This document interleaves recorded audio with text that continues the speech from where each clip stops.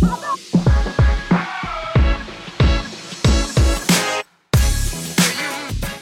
dan zijn we weer bij een volgende aflevering van onze podcast.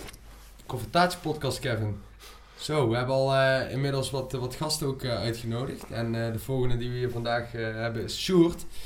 Sjoerd is een oud klasgenoot van mij op de bachelor Food and Business. Ik heb altijd contact met Sjoerd blijven hebben. Of eigenlijk heb ik altijd contact gehouden met Sjoerd. En het is altijd wel een vriendschap ontstaan. En dat komt omdat we altijd goede gesprekken hadden over alles en nog wat. En hij zag mij ondernemen, toen heeft hij mij een bericht gestuurd.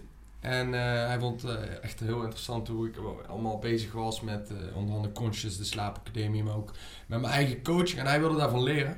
Maar toen kwam ik ook achter dat Sjoerd filosofie studeert. En hij is nu op zijn universiteit Radboud aan het afstuderen voor filosofie. En dat vind ik wel interessant. En ik denk daarom dat we de mensen ook wel een confrontatie kunnen bieden in correlatie met filosofie. Dus Sjoerd, vertel man, wie ben je, wat doe je? Dankjewel Martien man, mooie intro. Lange intro. Ik ben Sjoerd, ik studeer nog filosofie in Nijmegen. En ik werk ook bij Martien als voeding- en slaapdeskundige. Ik help mensen om betere slaappatronen te ontwikkelen. Betere structuur te vinden om op de juiste momenten te eten. Zodat ze niet vlak voor het slapen gaan nog snacken of iets dergelijks, waardoor hun patroon in de war raken. Dat soort dingen. En ik hoop met filosofie de juiste aansluiting te vinden bij de juiste ondernemers om die te ondersteunen. En Martien, jij bent een van die ondernemers waarvan ik de filosofie durf te ondersteunen. Ik vind dat iets moois. Ik vind slaap super belangrijk. En ik geloof in de visie, in de filosofie van Conscious. Dus vandaar dat wij altijd contact hebben blijven houden. En zodoende zitten we vandaag hier. Wow. Kevin, ook mooi om jullie samen die podcasts te hebben zien maken. En hoe jullie die progressie maken daarmee. Betere opnames, beter klinken, zelfverzekerder, zichtbaarder.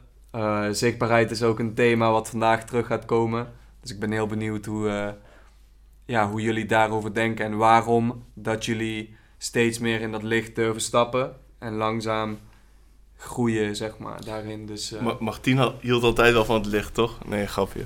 Dat is inderdaad het topic wat we wilden bespreken vandaag. Deels filosofie. Ik heb ook een master filosofie, dus ik vond het al gelijk tof om te kijken van, hey, wie is dat? Want ik kende jou nog niet en Martien kende jou wel. Dus daar wat meer over ingaan. En over zichtbaarheid, jezelf naar buiten brengen. Waarom dat belangrijk is, vooral als je een ondernemer bent. Ja, en hoe die eigenlijk ook met elkaar te maken hebben natuurlijk. Hè? Want ja, kijk, als ik naar Sjoerd kijk, even terug reflecterend op onze schoolcarrière en opleidingscarrière. Sjoerd was een wat rustigere jongen.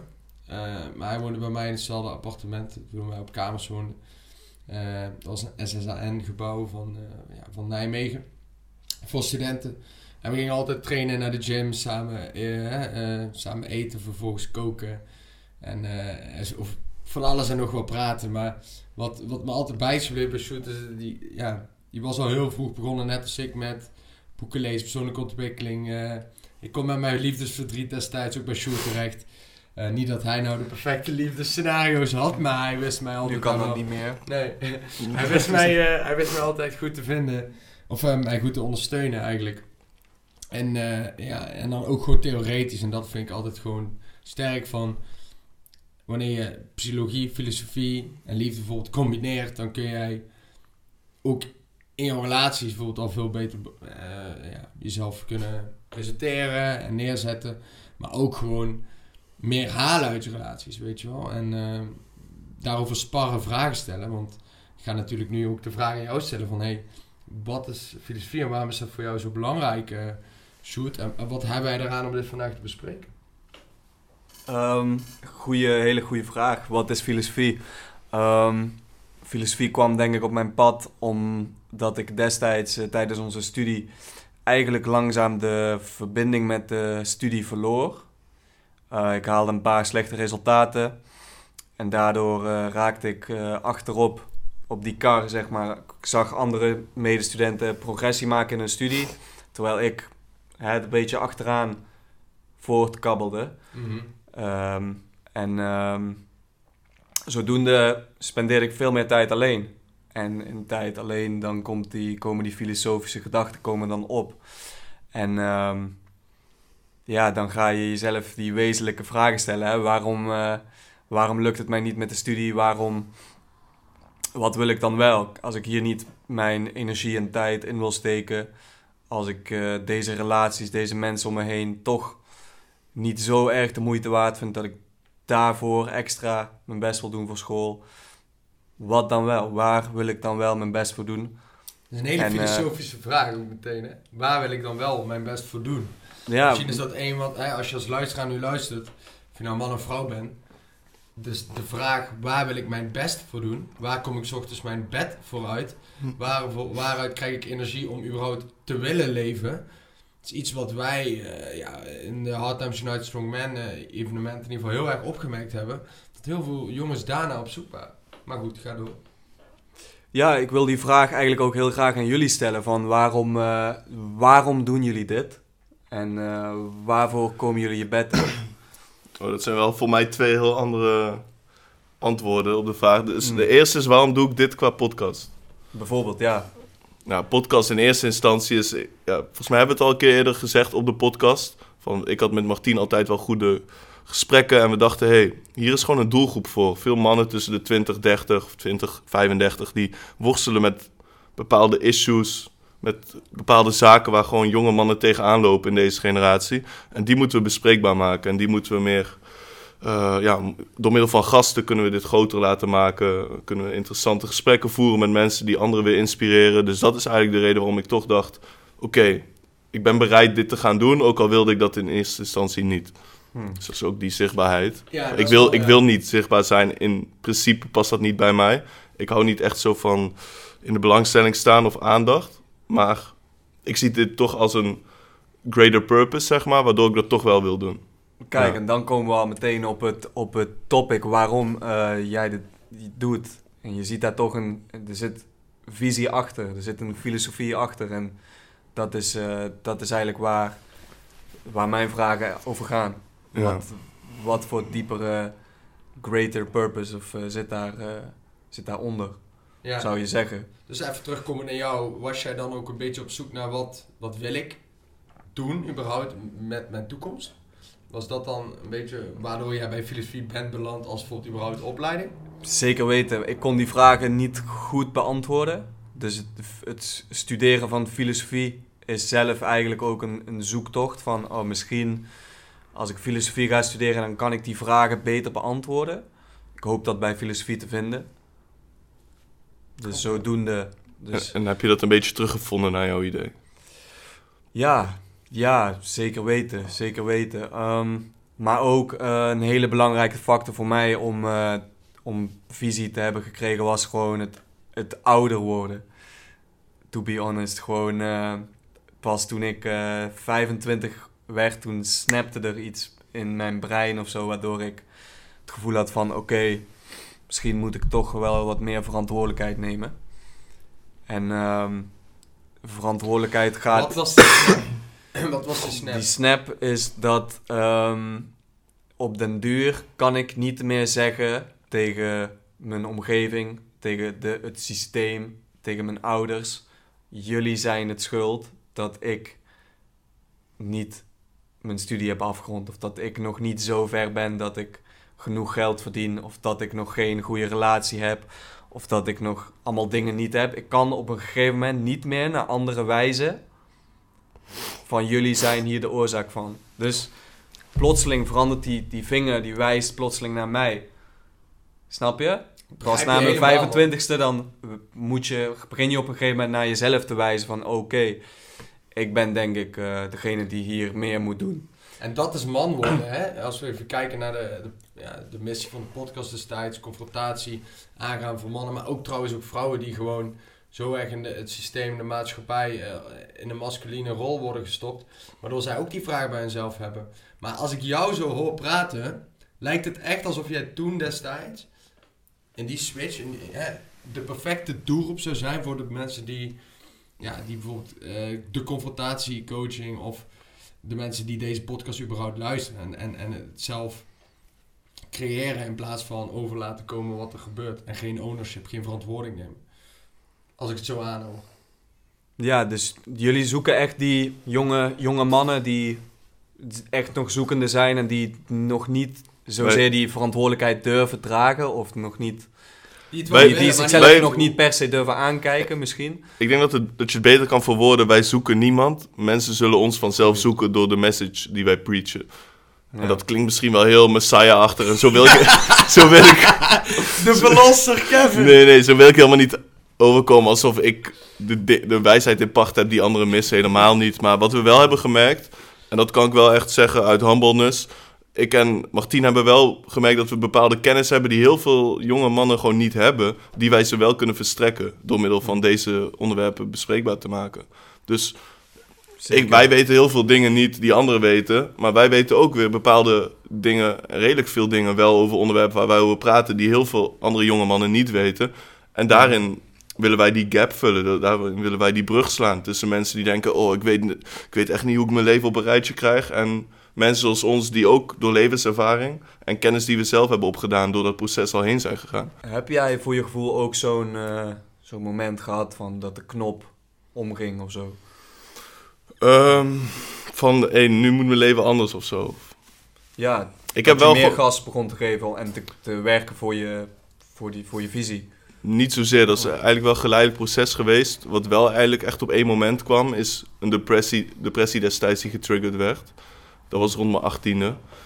Daarvoor was ik gewoon niet echt bewust over heel veel dingen die er speelden, die heel veel invloed op mijn leven hebben gehad op een negatieve manier.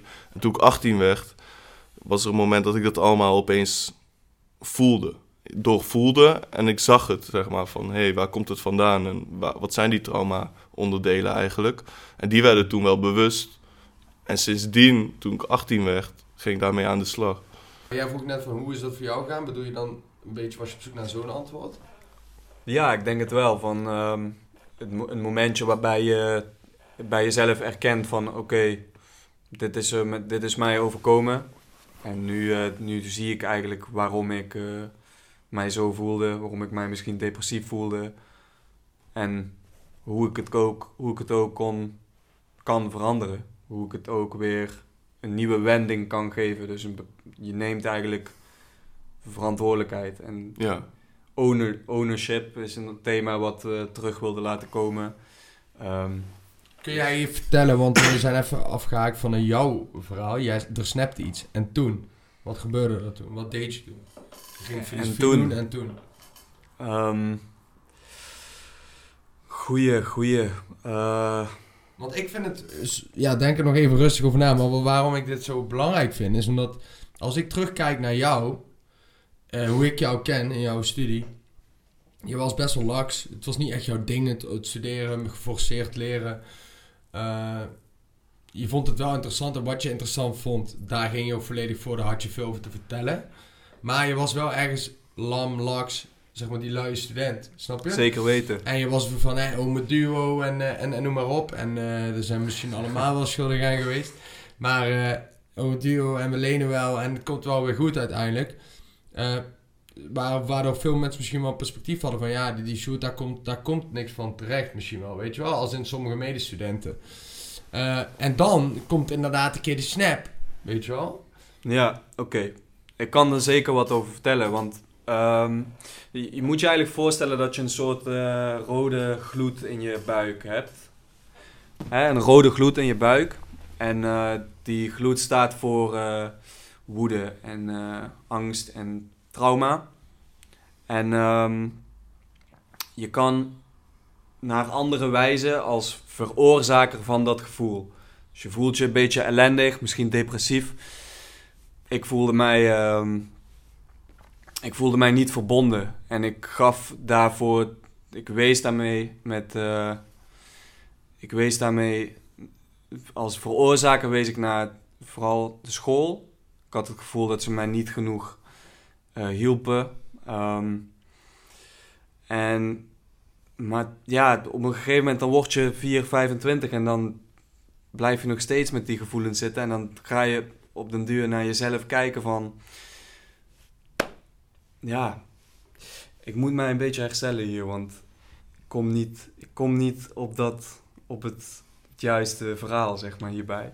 Ja, maar probeer het eens, want wat ik hoor is eigenlijk, er snapt iets. Er gebeurt iets in mij waarvan ik weet van fuck, al die tijd heb ik eigenlijk gezegd, alles om iedereen waar ik aan het wijzen was, die zijn fout. Of ja, die doen het niet juist en ik pas gewoon niet in het systeem. En uiteindelijk komt er dan een bewustwording ergens, van ik heb daar toch invloed op. Ik moet dat toch anders doen. Want ik kan wel blijven wijzen, maar het brengt me tot nu toe niet wat ik zou willen. En toen begon natuurlijk het ondernemen en dat soort dingen waarschijnlijk bij jou te prikkelen van fuck, wat ben ik nou eigenlijk? Maar ben ik eigenlijk niets nut. Ja, weet je wat nu het mooie is?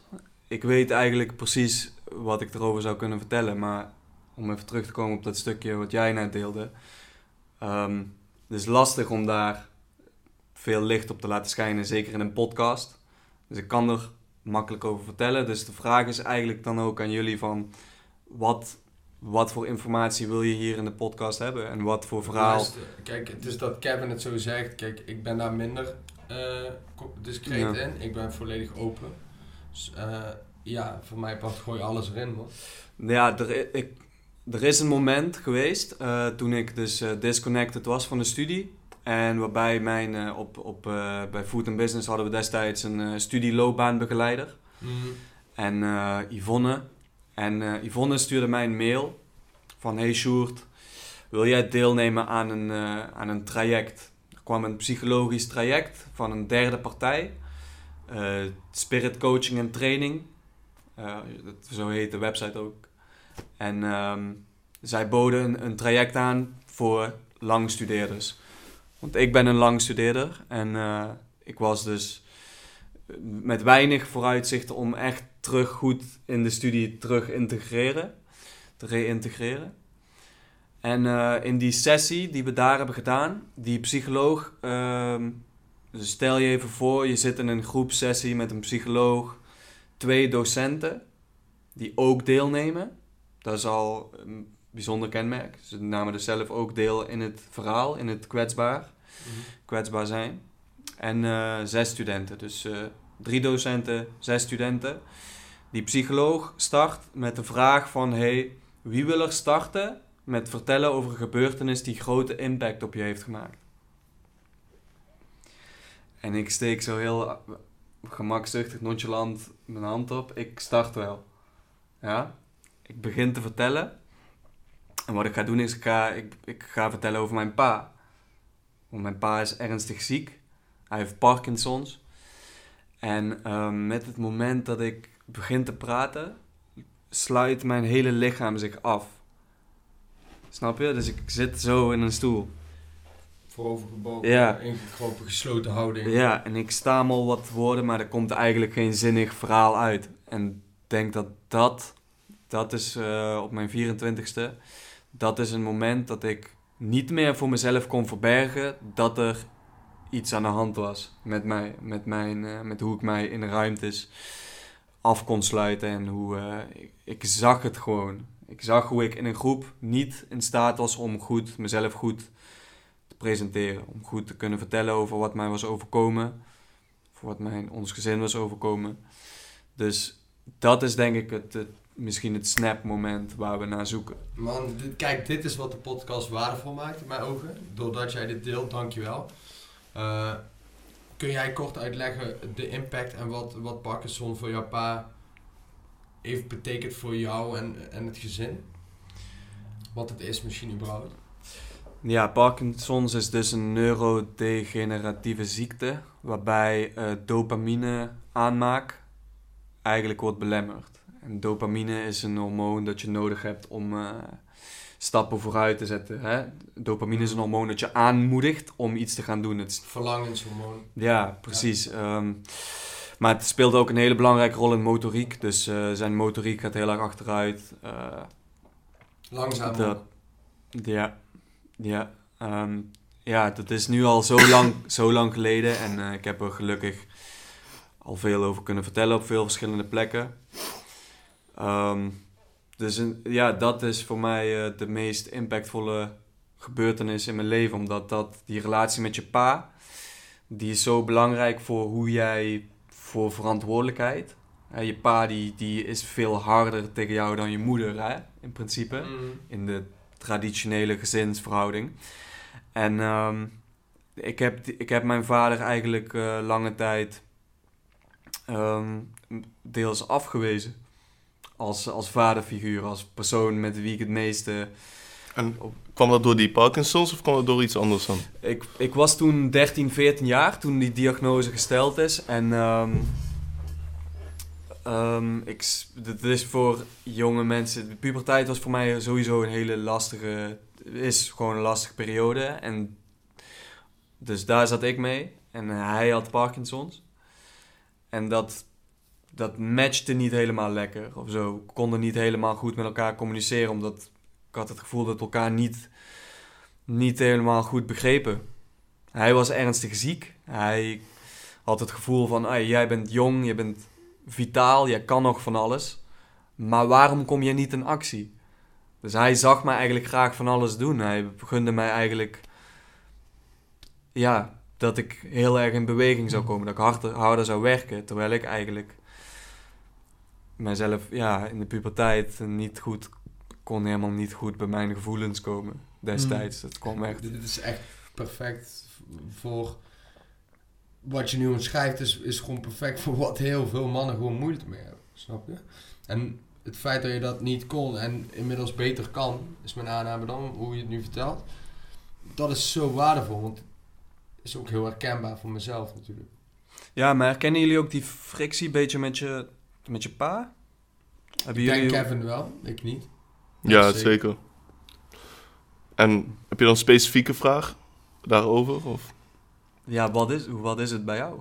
Zou je daar... Bij mij was het vooral gewoon de emotionele band met mijn vader. En dat ik gehoopt had dat hij meer kon praten over dingen of meer zijn gevoel kon uiten dan dat hij heeft gedaan. Waardoor ik dus niet echt emotioneel een goede band met hem op had kunnen bouwen. En daar heb ik wel, ik vertel het dan zo best wel kort door de bocht, platgeslagen, maar dat heeft weer gevolgen op weer andere dingen en daarop weer andere dingen. En dan maakt het toch wel een bepaalde impact op je, vooral als kind.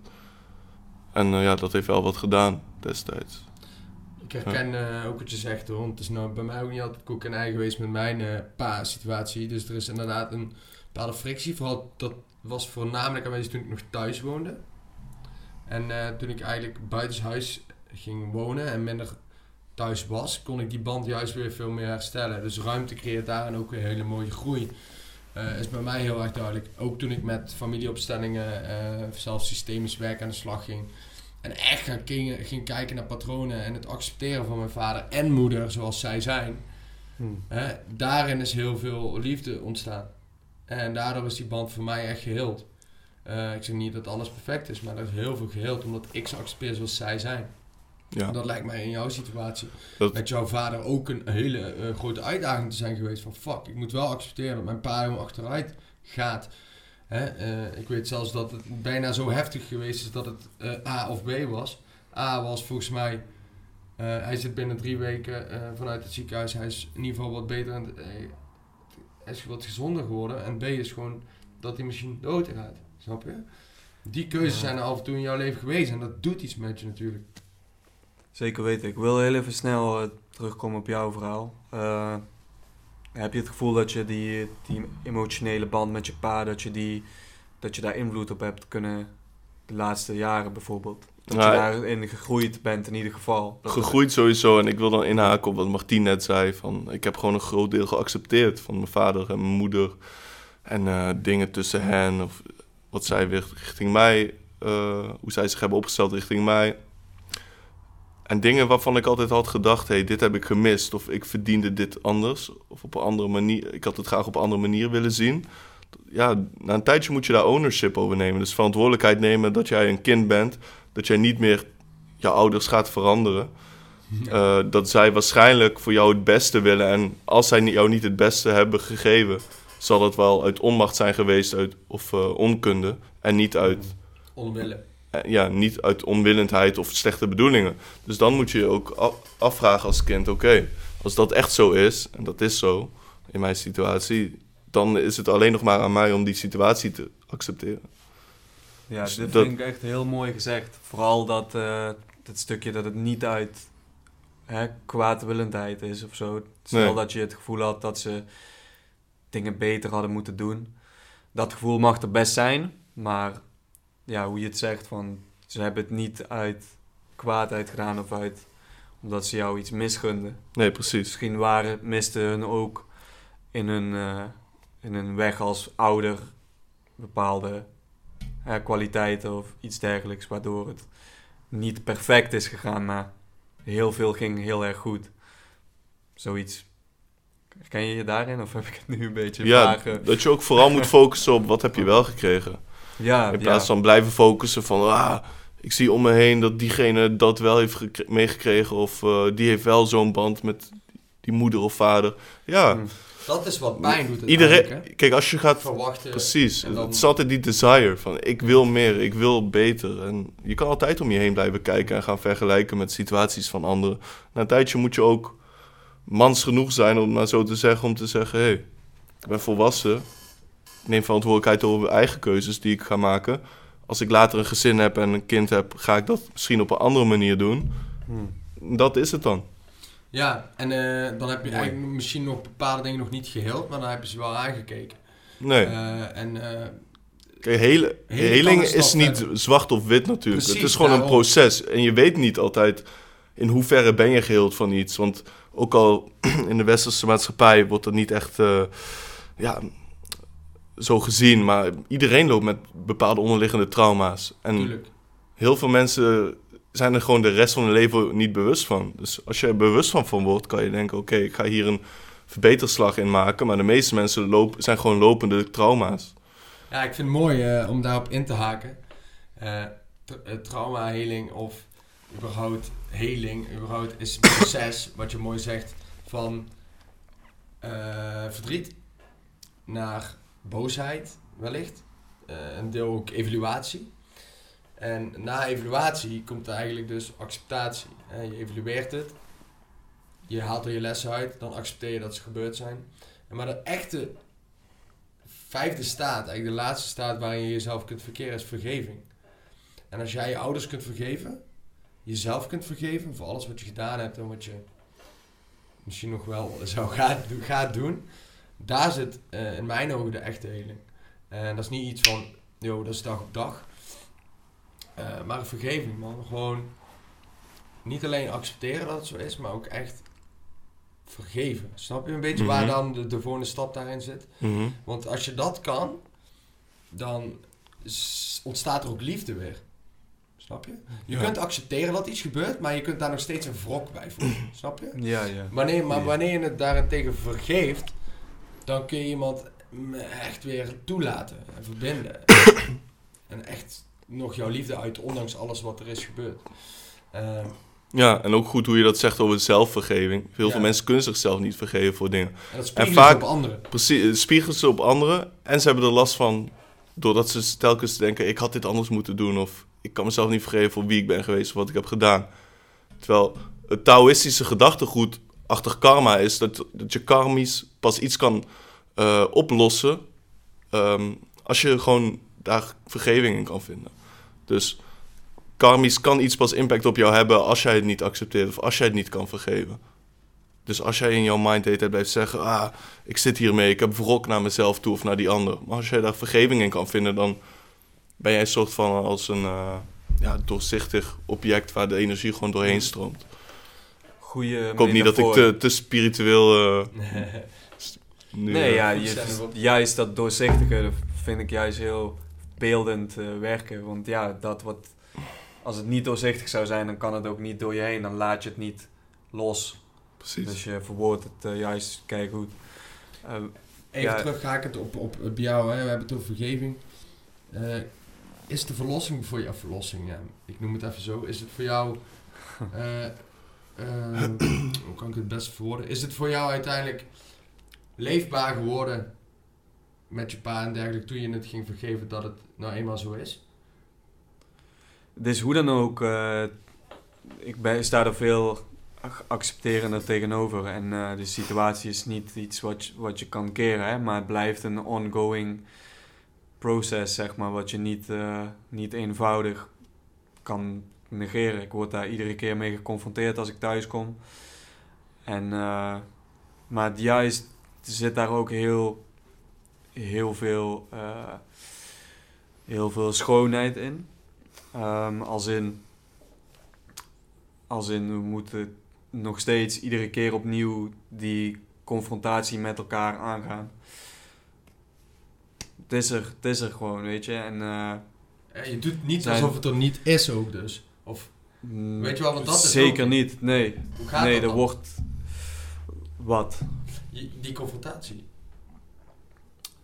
Ja, wat ik nu probeer is om iedere keer met mijn pa te kijken van hoe kunnen we onze momenten samen veel waarde geven. Wat maakt het zinvol en that's it. Mooie That's it. vragen, man. Vooral, je antwoordt steeds met vragen. Dat vind ik mooi. Is dat iets Zo wat jullie heel, de heel, filosofie heel filosofisch. hebben? Ja. Het antwoord is een vraag. Dat is even de filosofie. Nee, ik zei toen straks al tegen Sjoerd. Kijk, je hebt mensen inderdaad die studeren filosofie, maar in principe ben je natuurlijk filosofisch ingericht of je bent het niet. Ja. En als jij als niet echt filosofisch ingericht persoon filosofie gaat studeren, dan wordt het lastig. Ja, maar het is dus ook een vraag telkens opnieuw als je met een persoon met wie je een bepaalde confrontatie steeds opnieuw aangaat, dan is het gewoon steeds ook de vraag van ja, hoe gaan we deze keer die confrontatie met elkaar aan? Het is niet zo dat ik dat nu al weet, hoe ik de volgende keer op kom dagen. Ja. Ik doe mijn best, ik kom fris opdagen, ik kom met goed uitgerust.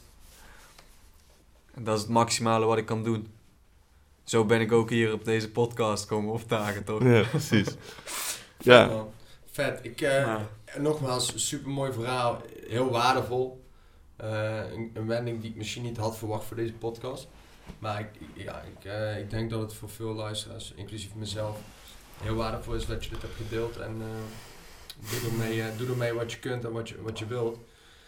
Waar ik de koppeling mee wil gaan maken is het deel van de switch in jouw leven. En naar het gedeelte wat we al eerder noemen verantwoording en zichtbaarheid.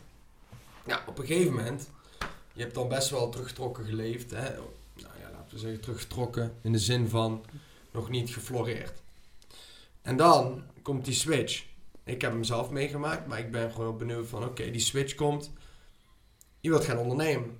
Ja, dat is wat je aangaf in het begin.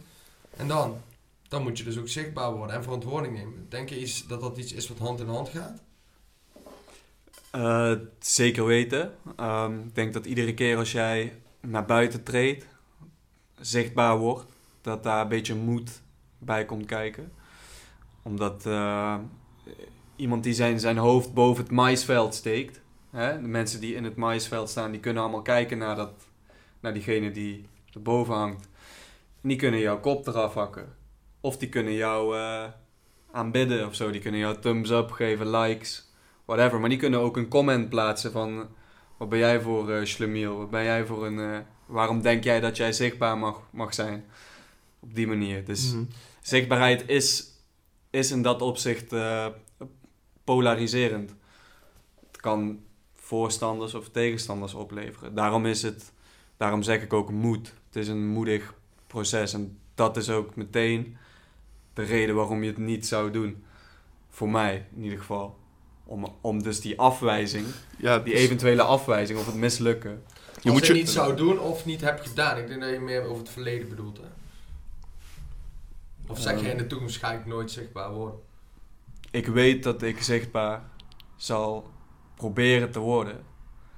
Ik zal dat moedige proces aangaan, dat bedoel ik eigenlijk. Okay. Ik ga dat proces aan, ik ga mijn stories naar buiten brengen. Het is een combinatie van moed en kwetsbaarheid natuurlijk. Wat je zegt, je stelt je kwetsbaar op en dan kan je mensen langs de zijlijn hebben die vinden er alles van. Dat is voornamelijk als je meer publiek aantrekt natuurlijk. Zeg maar, ik en Martien hebben er met betrekking tot de podcast nog niet echt zo'n last van. Maar ik kan me best voorstellen, stel de luisteraars zijn keer 10, dat er ook een stuk meer mensen bij zullen zitten van ja, hou je bek man, wat zeg je allemaal? Of waar heb je het allemaal over? Ja. Of wie ben jij om dit te vertellen? En dan wil ik even jou een vraagstuk hebben, want jij gaf aan van in het begin hield ik mezelf ook wat meer in en nu inmiddels de podcast is dat al wat minder. Ja. Hoe is voor jou het proces van zichtbaarheid geweest? En hoe kom je van 0 naar 100, zeg maar? Of wil je überhaupt... Ja, je hoeft niet naar 100, maar ik bedoel meer van hoe kom je over die streep van dat je in ieder geval over die 5,5 komt van... Dat is wat nodig is voor het gedeelte wat ik uit mijn onderneming wil halen. Ja, kijk, zoals ik al eerder aangaf in deze podcast, ik vind het gewoon belangrijk om onze missie wel naar buiten te brengen. En dat wij wel gewoon een bepaalde message hebben die wij mensen kunnen bijbrengen, meegeven. Dus daar komt gewoon zichtbaarheid bij kijken. Je kunt niet in mijn kamer gaan zitten en mijn gezicht blurren en in een microfoon wat dingen inspreken. Mensen hebben dan helemaal geen connectie met je. Mensen maar waarom zou je het niet willen? Waarom zou je niet zichtbaar willen worden? Deels die kwetsbaarheid van... Er staan nu wel al gewoon x aantal uur van mij op YouTube en Spotify... waar je gewoon van alles van kan vinden als buitenstaander. En dat is gewoon een kwetsbare positie om in te zitten. Dat ten eerste. Ten tweede, omdat ik ook zelf niet zo hou van in het licht staan. Die belangstelling, de aandacht. Dat ik zelf gewoon wat meer low-key ben qua persoonlijkheid. En ten derde is het ook... dat je een beetje de balans maakt van in hoeverre dient dit het nut. En daar ben ik wel nu over... Ja. Heeft dat dan te maken met... Ben ik genoeg om het nut te dienen? Nou, in het begin wel. Dus dat was toen ik überhaupt nog niet die podcast wilde starten met jou. Dat ik dacht van ik ben ook nog redelijk jong. Ik ben 26. Ik heb wel wat kennis en levenservaring, maar wat ga ik mensen bijbrengen? Totdat ik dus op het punt kwam en dacht, ik weet wel veel over dingen waar veel mensen wat minder van weten. Ja. Dus dat was wel die switch. Maar het was vooral van hoe ver wil ik me zichtbaar maken, is in mijn geval van hoe ver is nodig om dat te laten groeien wat ik wil bereiken. En toen jij het zei van, we moeten wat meer van die snippets gaan posten. Ik dacht, je bent niet goed, joh. Ga toch niet van die snippets op mijn Insta zetten. En nu heb ik er zelf al 2 op Insta gezet. En nu ben ik ook over die drempel heen van, als ik dat stukje hard vind en ik vind dat ik sterk kom in die podcast, dan zet ik gewoon die 20 seconden snippet op mijn Insta. En als dat dan samengaat met 50 mensen die denken, ik ontvolg deze gast, want boeit me niet meer wat hij allemaal zegt. Dan is dat zo, weet je wel. Dat zijn sowieso geen mensen waarschijnlijk die ik in mijn leven wil hebben. Ik wil even erbij zeggen, niet dat Instagram volgens mij boeien. En ik heb ook niet eens zo'n grote Instagram-following. Maar meer van... Vroeger was nog wel van... wat vinden mijn volgers of zo ervan? Iets meer, snap je wat ik bedoel? Van als ik opeens allemaal video's ga uploaden vanuit de podcast. Heel veel mensen denken van, boeien. Boeien, ontvolg mij dan maar gewoon. Ik heb je waarschijnlijk niet nodig. Waarschijnlijk ben je geen vriend van mij. Waarschijnlijk hebben wij verder ook geen connectie. Dus ik heb je sowieso niet nodig. Mooi, man. Dus dat is ook een beetje strijdlevel dat daarbij komt kijken. Maar dat is echt een proces geweest. Want ik heb het natuurlijk van het begin gezien en meegemaakt. Totdat jij dit ook echt ging voelen en die overtuiging kreeg. Ja. Van, wat denken mijn volgers?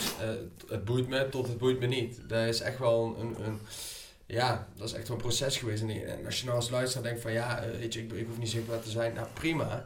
Kijk gewoon wat nodig is voor jouw onderneming of voor hetgene wat jij wilt bijbrengen aan deze wereld.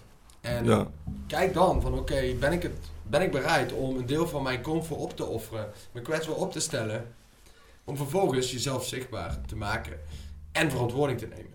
Het hoeft niet per se, niet voor alle vakken of dingen.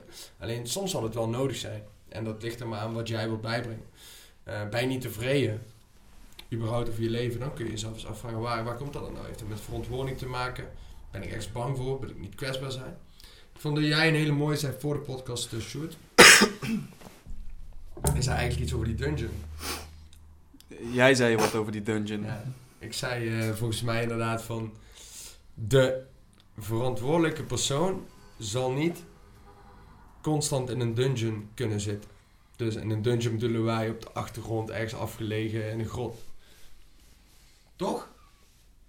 Zeker. Dat heeft met leiderschap te maken, toch? Als je, stel de maatschappij komt voor een bepaalde uitdaging te staan, dan een soort enemy die dichterbij komt, dan de leiders de mensen die het meeste verantwoordelijkheid nemen, die facen zeg maar die tegenstander vooraan. In de voorste linie. Dat zijn de meest kwetsbare. Die staan voor in de voorste linies. Die staan niet achteraan in de dungeon verstopt. Toch? Dat is dat stukje kwetsbaarheid, verantwoordelijkheid, leiderschap. Dat gaat hand in hand. Dus wat mooi inderdaad, want als je kijkt naar oorlogen vroeger, en paarden en die koning was niet altijd, maar vaak wel degene die met zijn paard wel voorop die strijd inging. Weet je wel, als in voor aan de linie. Ik wil niet zeggen dat hij dan ook de eerste was die iemand aanviel, maar hij ging wel met die voorste linie mee om daar leiderschap te kunnen nemen. Dat was dus zichtbaar en verantwoording, maar daardoor ook heel kwetsbaar voor de dood. Ja. Dat is nu wel anders, hè? Dat is nu wel anders vanuit de Hoge Toren in Den Haag. Ivoren Toren. Ja. Maar wat je wilde inhaken? Of, Ja, meer van... Ik ben het natuurlijk helemaal mee eens met wat je zegt. Hè, en het is ook zo. Van die verantwoordelijkheid die je neemt als je op de frontlinie staat. Maar je wint ook het meeste respect op de frontlinie. Dus het is niet helemaal vanuit altruïstisch perspectief. Altijd. Sommige mensen houden ook van die zoektocht in het licht. Van ja, ik ben diegene die de verantwoordelijkheid neemt. Kijk mij. Ik draag deze groep die achter mij staat en mijn volgers zijn met mij. En ik ben het aanspreekpunt. Zeg maar. Heel veel mensen gaan daar ook lekker op. Dus aan de ene kant inderdaad. Het is die verantwoordelijkheid. Het vergt moed. Het vergt kwetsbaarheid. Maar de highest reward is ook daar. De highest reward is niet bij diegene in de dungeon. Maar bij diegene in de frontlinie. Ja, dus bedoel je dan dat heel veel mannen of ondernemers, vrouwen daarnaar op zoek zijn naar die positie? Ja. Terwijl ze niet per se... Sowieso. Ik denk vooral in deze tijden, iedereen vindt wel dat hij iets te zeggen heeft over iets. Iedereen heeft wel ergens een mening over. Iedereen ziet zichzelf als een autoriteit op dit gebied of dit gebied. Maar toch zijn er zoveel haters in comments op podcasts, op YouTube, op mensen die zich zichtbaar opstellen, hè, die het vanuit een of andere codenaam, Mark 1234ZX, iets plaatsen en dan gaan haten. En dan haten als een feedback geven of wat het ook is, geen idee. Waarom zou je dat dan vanuit onzichtbaarheid willen mededelen? Nee, maar dan praten we volgens mij over een heel ander scenario natuurlijk. Dat is gewoon per definitie zwak als je dat doet. Gewoon langs de zijlijn incognito gaan haten op mensen, ja. Dat is gewoon sad. Het zijn vaak mensen die zich sowieso al niet fijn in hun vel voelen. En dat geeft hun een bepaalde uitlaatklep. Dus daar heb ik het niet per se over. Ik doe meer op die mensen die heel erg op zoek zijn naar bepaalde... bevestiging, maar ook wel bepaalde macht, bepaalde status. En alleen maar oog hebben daarvoor. En vergeten wat daar verder nog bij komt kijken. Dat af en toe in die dungeon zitten ook part of life is. De duisternis. Ja. Ja, oké, maar dat zijn wel twee verschillende dingen. De dungeon is zeg maar die verborgen positie. Ja. En ik denk dat de duisternis Klopt. aankijken is juist een heel moedig, weer kwetsbaar proces. Ja, precies. De dungeon is gewoon de plek waar je dat niet gaat doen. Waar je niet die demons gaat facen. Ik bedoel met dungeon ook niet echt een synoniem voor duisternis. Maar meer als je... Een goed voorbeeld is misschien een schrijver.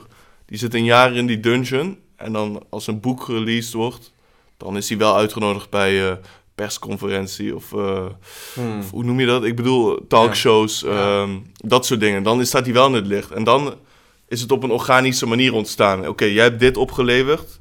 Mensen voelen dit. Vertel daar eens iets over. Dit is de aandacht die wij jou geven daarover. In plaats van... Soms zie ik in de gym mensen die daar net een half jaar trainen en die gaan zichzelf helemaal filmen met de camera setup daar. En dan houden ze dat standaard praatje wat toen wij 16 waren en begonnen met gym ook ging luisteren van ja, ik ben gedisciplineerd. Mensen denken dat het makkelijk gaat, maar je moet hier wel gewoon elke dag komen opdagen. Niet iedereen kan dat. Zeg maar, iedereen tegenwoordig denkt al snel, ik ben in de positie om die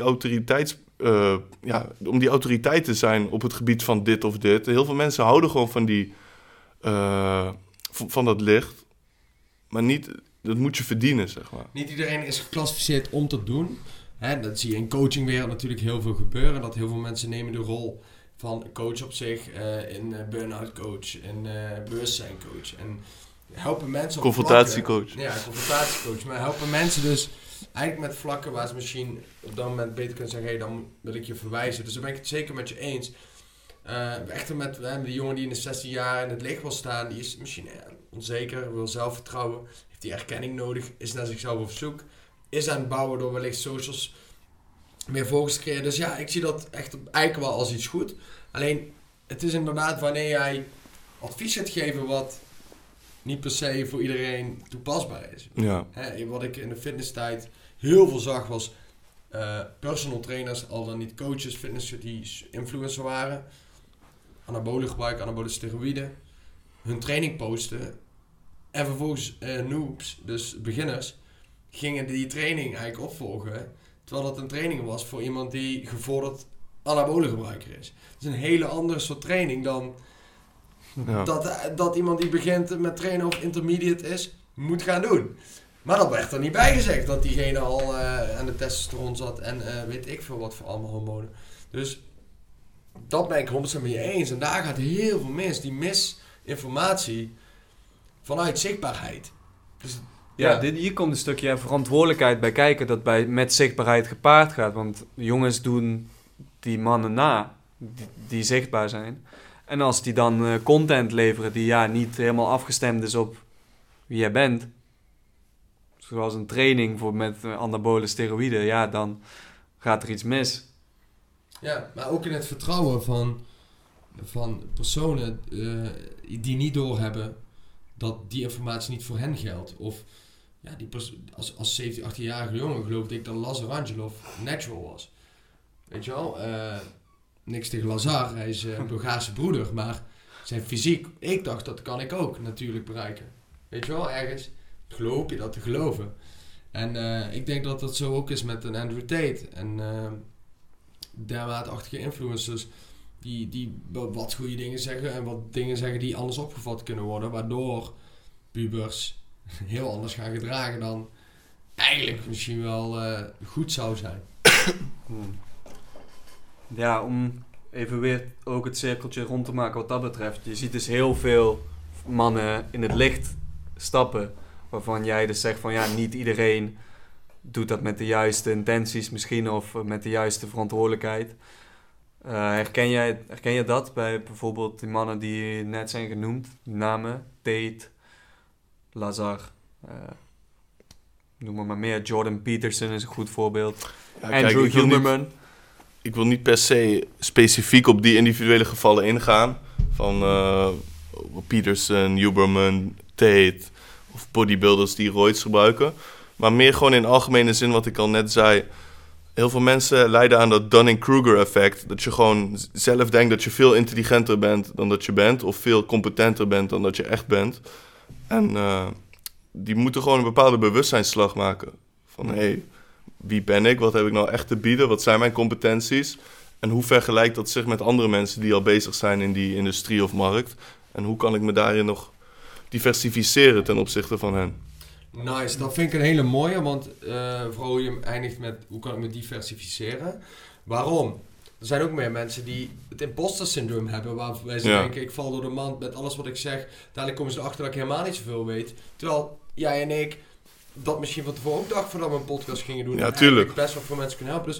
Dus er is inderdaad een dynamiek, daar moet je heel goed in de gaten hebben van onderschat ik mezelf, overschat ik mezelf? Waar zit de grens bij waar ik iemand kan helpen, waar niet? Maar ik zie wel echt vaak de correlatie tussen mensen die houden van aandacht en in het licht staan en mensen die zichzelf overschatten. Daar ben ik met je 100% eens. En daarom moet je dus kijken van diversificatie. Hoe kan ik iets brengen waar ik goed in ben, waar ik veel over weet, wat ik anders kan doen en waar ik wellicht een ander ook mee verder kan brengen. Mm-hmm. En ik ben dus wel heel benieuwd. Wat is dat voor jou, Sjoerd? Jij hebt die switch gemaakt. Je bent gaan ondernemen. Je bent inmiddels ZZP'er. Je factureert naar mij. Dus dat is een goed teken. Vertel eens. Wat doe je na die switch? Voor de mensen die nu luisteren. Die denken. Ik ben bewust. Ik moet inderdaad ook veranderen. Ik heb ook een verslaving gehad. Weet ik veel. Ik heb ook veel porno gekeken. Ik heb ook veel met mijn studie lopen kloten. En ik weet niet wat ik met mijn leven aan moet. Maar ik wil het wel iets veranderen. Wat zeg je tegen die mensen? Die van die verslavingen af willen komen? Ja, die gewoon uit dat cirkel uit een bepaald die patroon. cirkel. Ja. Het is belangrijk dat je voor jezelf een goede why hebt waarom je eruit wil. Dus zorg dat je een soort stip op de horizon hebt waarvoor je dit allemaal doet. That's it. En als die heel goed is, als dat een heel goed verhaal is, hele goede visualisatie, dan is er genoeg reden om het aan te pakken. Dan heb je reden, maar dan heb je nog niet de actie. De actie is moed, een beetje competentie, hè? Wat jullie net allebei best wel mooi verwoord hebben, dat je dus onderzoek gaat doen van wie zijn die andere moedige, kwetsbare mannen die al rondlopen. Hoe hebben zij hun problemen aangekeken? Heb ik dat zelf ook gedaan? Dus hoe verhoud ik mij qua competenties en skills ten opzichte van de mensen die al zichtbaar zijn? En waarom zou ik daar nu tussen passen? Nice. Of niet? Dus jij gaat zichtbaarder worden. Ik ga zichtbaarder worden, ja. Mooi. Mooi. Ja, deeltje wat ik wel nog even wil haken. Verslaving. Is het denk je iets wat jullie vinden dat bij jonge mannen veel voorkomt? Dan heb ik het niet even over het verdovingsgedeelte, maar meer van je wil ergens uitkomen. Je zit eigenlijk vast in iets. Laten we zeggen een pornoverslaving. Je wil eruit komen om iets te gaan bereiken, maar je komt er niet uit. Mhm. Zeg maar, oké, je weet, fuck, ik ben met verdoven. Die bewustwording is er. Je wil die verantwoording nemen, ik kan er iets aan doen, maar je bent echt letterlijk verslaafd. Wat doe je? Nou, ik denk dat verslavingen, iets waar ik zelf ook mee dealde. Ik heb een ernstige gameverslaving gehad. Dan moet je echt denken, ja, zoveel mensen kunnen hier tegenwoordig over meepraten, denk ik. De jeugd kan er wel wat van. Maar ja, ik ook vroeger, weet je. 8 uur of meer per dag soms. Dat vaak doe je een verslaving geïsoleerd, toch? In je eentje. Mm-hmm. Dus er zit een component van isolatie in. En dat is isolatie is het ene extreem, het andere extreem is verbinding. Dus wat in mijn optiek jou zou kunnen helpen uit jouw verslaving is verbinding. Zoek andere mensen om je heen om mee te praten. Connect, praat met hun over hoe zij leven, wat hun gewoontes zijn. En leer om langzaam zo je tijd anders te gaan spenderen. Wat zegt Plato daarover? Wat zegt Plato over verslaving? Nee, over die omgeving. Over omgeving. Ja, daar hebben we het van tevoren heel kort even over gehad. Plato heeft een term, mimesis. En mimesis betekent grofweg nabootsing. Bijvoorbeeld, ik zit net als mijn pa. Zo weet je wel, die brede houding. Benen uit elkaar. Dat doen jullie wellicht ook. Jullie zitten precies net zoals je vader. En jullie mimiek en hoe jullie bewegen door ruimtes lijkt heel veel op die van jullie vader. Denk ik. En dat is omdat je ouders zijn de meest mimetische personen in je leven. Je praat op met dezelfde intonatie wellicht. Je spreekt woorden op dezelfde manier uit. Dus jouw omgeving is gigantisch belangrijk in hoe jij zelf beweegt. Als jij op een bepaalde manier je patronen wil veranderen, zoek mensen om je heen die patronen die jij wil aanleren al hebben. Als ik wil beter worden in het maken van podcasts, dan zoek ik jullie op. Snap je? Want jullie doen dit al. Jullie kunnen dit al. En zo, als ik beter wil worden in slapen, dan zoek ik Martien Wijn op. Want Martien Wijn heeft heeft een slaapacademie. Ja. Die heeft de patronen en de gewoontes van een goede slaper. Dus zodoende, zo kom je op de juiste plekken terecht. En wil je jezelf confronteren met vragen, dan kom ik bij jullie terecht. Jullie stellen confronterende vragen. Jullie durven die te stellen. Dus that's it. Ik maak het zo. Kun je er soep van maken op die manier? Ja, ik vond die verbinding en isolatie vanuit verslaving, of het porno is, gamen of wat dan ook. Van verbinding of van isolatie naar verbinding komen, dat kan heel veel helpen. Omdat inderdaad depressie en burn-out heel vaak ook gebeurt vanuit te veel op een gegeven moment niet meer kunnen doen en willen doen vanuit isolatie. Maar dat geldt dus ook inderdaad voor zo'n verslaving van als jongeren, gamen, gewoon kijk combinatie, chips eten, te dik worden en daaruit moeten komen, is dus daadwerkelijk die actie ondernemen. Ga omgeving zoeken die jou kan ondersteunen in het daaruit komen. En ik doe de nodige acties die bij die stip aan de horizon horen. Dus van A naar B en daar horen acties bij. En daar zo lang mogelijk aan vast blijven houden. En dat creëert een nieuwe gewoonte. En dan is de gewoonte niet meer op discipline of wilskracht. Dan is de gewoonte gewoon vanuit onbewust level. En dan kost het ook geen energie meer.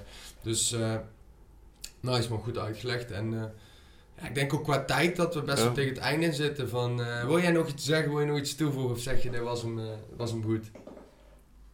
Ja, waar kunnen ze jou vinden? Zichtbaarheid, jongen. Ik ben nog niet zichtbaar genoeg, hè? Nou, dus, maar dat is waar is de gaan ze jou in de toekomst vinden? Waar gaan de ze hele challenge. Ik heb een website gekocht ooit, zichtbaarwoorden.com. Maar die is nog niet actief. Snap je? Is nog niet zichtbaar. Dus er zitten zoveel clues hierin, maar er valt nog zoveel zichtbaarheid te halen. Dit is stap 1 in ieder geval, denk ik. En dit was een kleine opportunity om iets zichtbaarder te zijn. En, ik denk dat je goed gedaan hebt, man. Voor de eerste keer podcast. Kun je niet, Kevin, ik kijk jou even aan. Maar volgens mij kunnen we daar wel beamen. Ja, zeker. Ik vond het ook een leuke podcast. Ook inhoudelijk heel sterk. Dus ik vond het een leuk gesprek met z'n drieën ook zo. Nice, man. Wie weet tot in de toekomst Sjoerd levels. Ja, man. En voor de luisteraar tot de volgende Tot de volgende keer. Dank, mannen.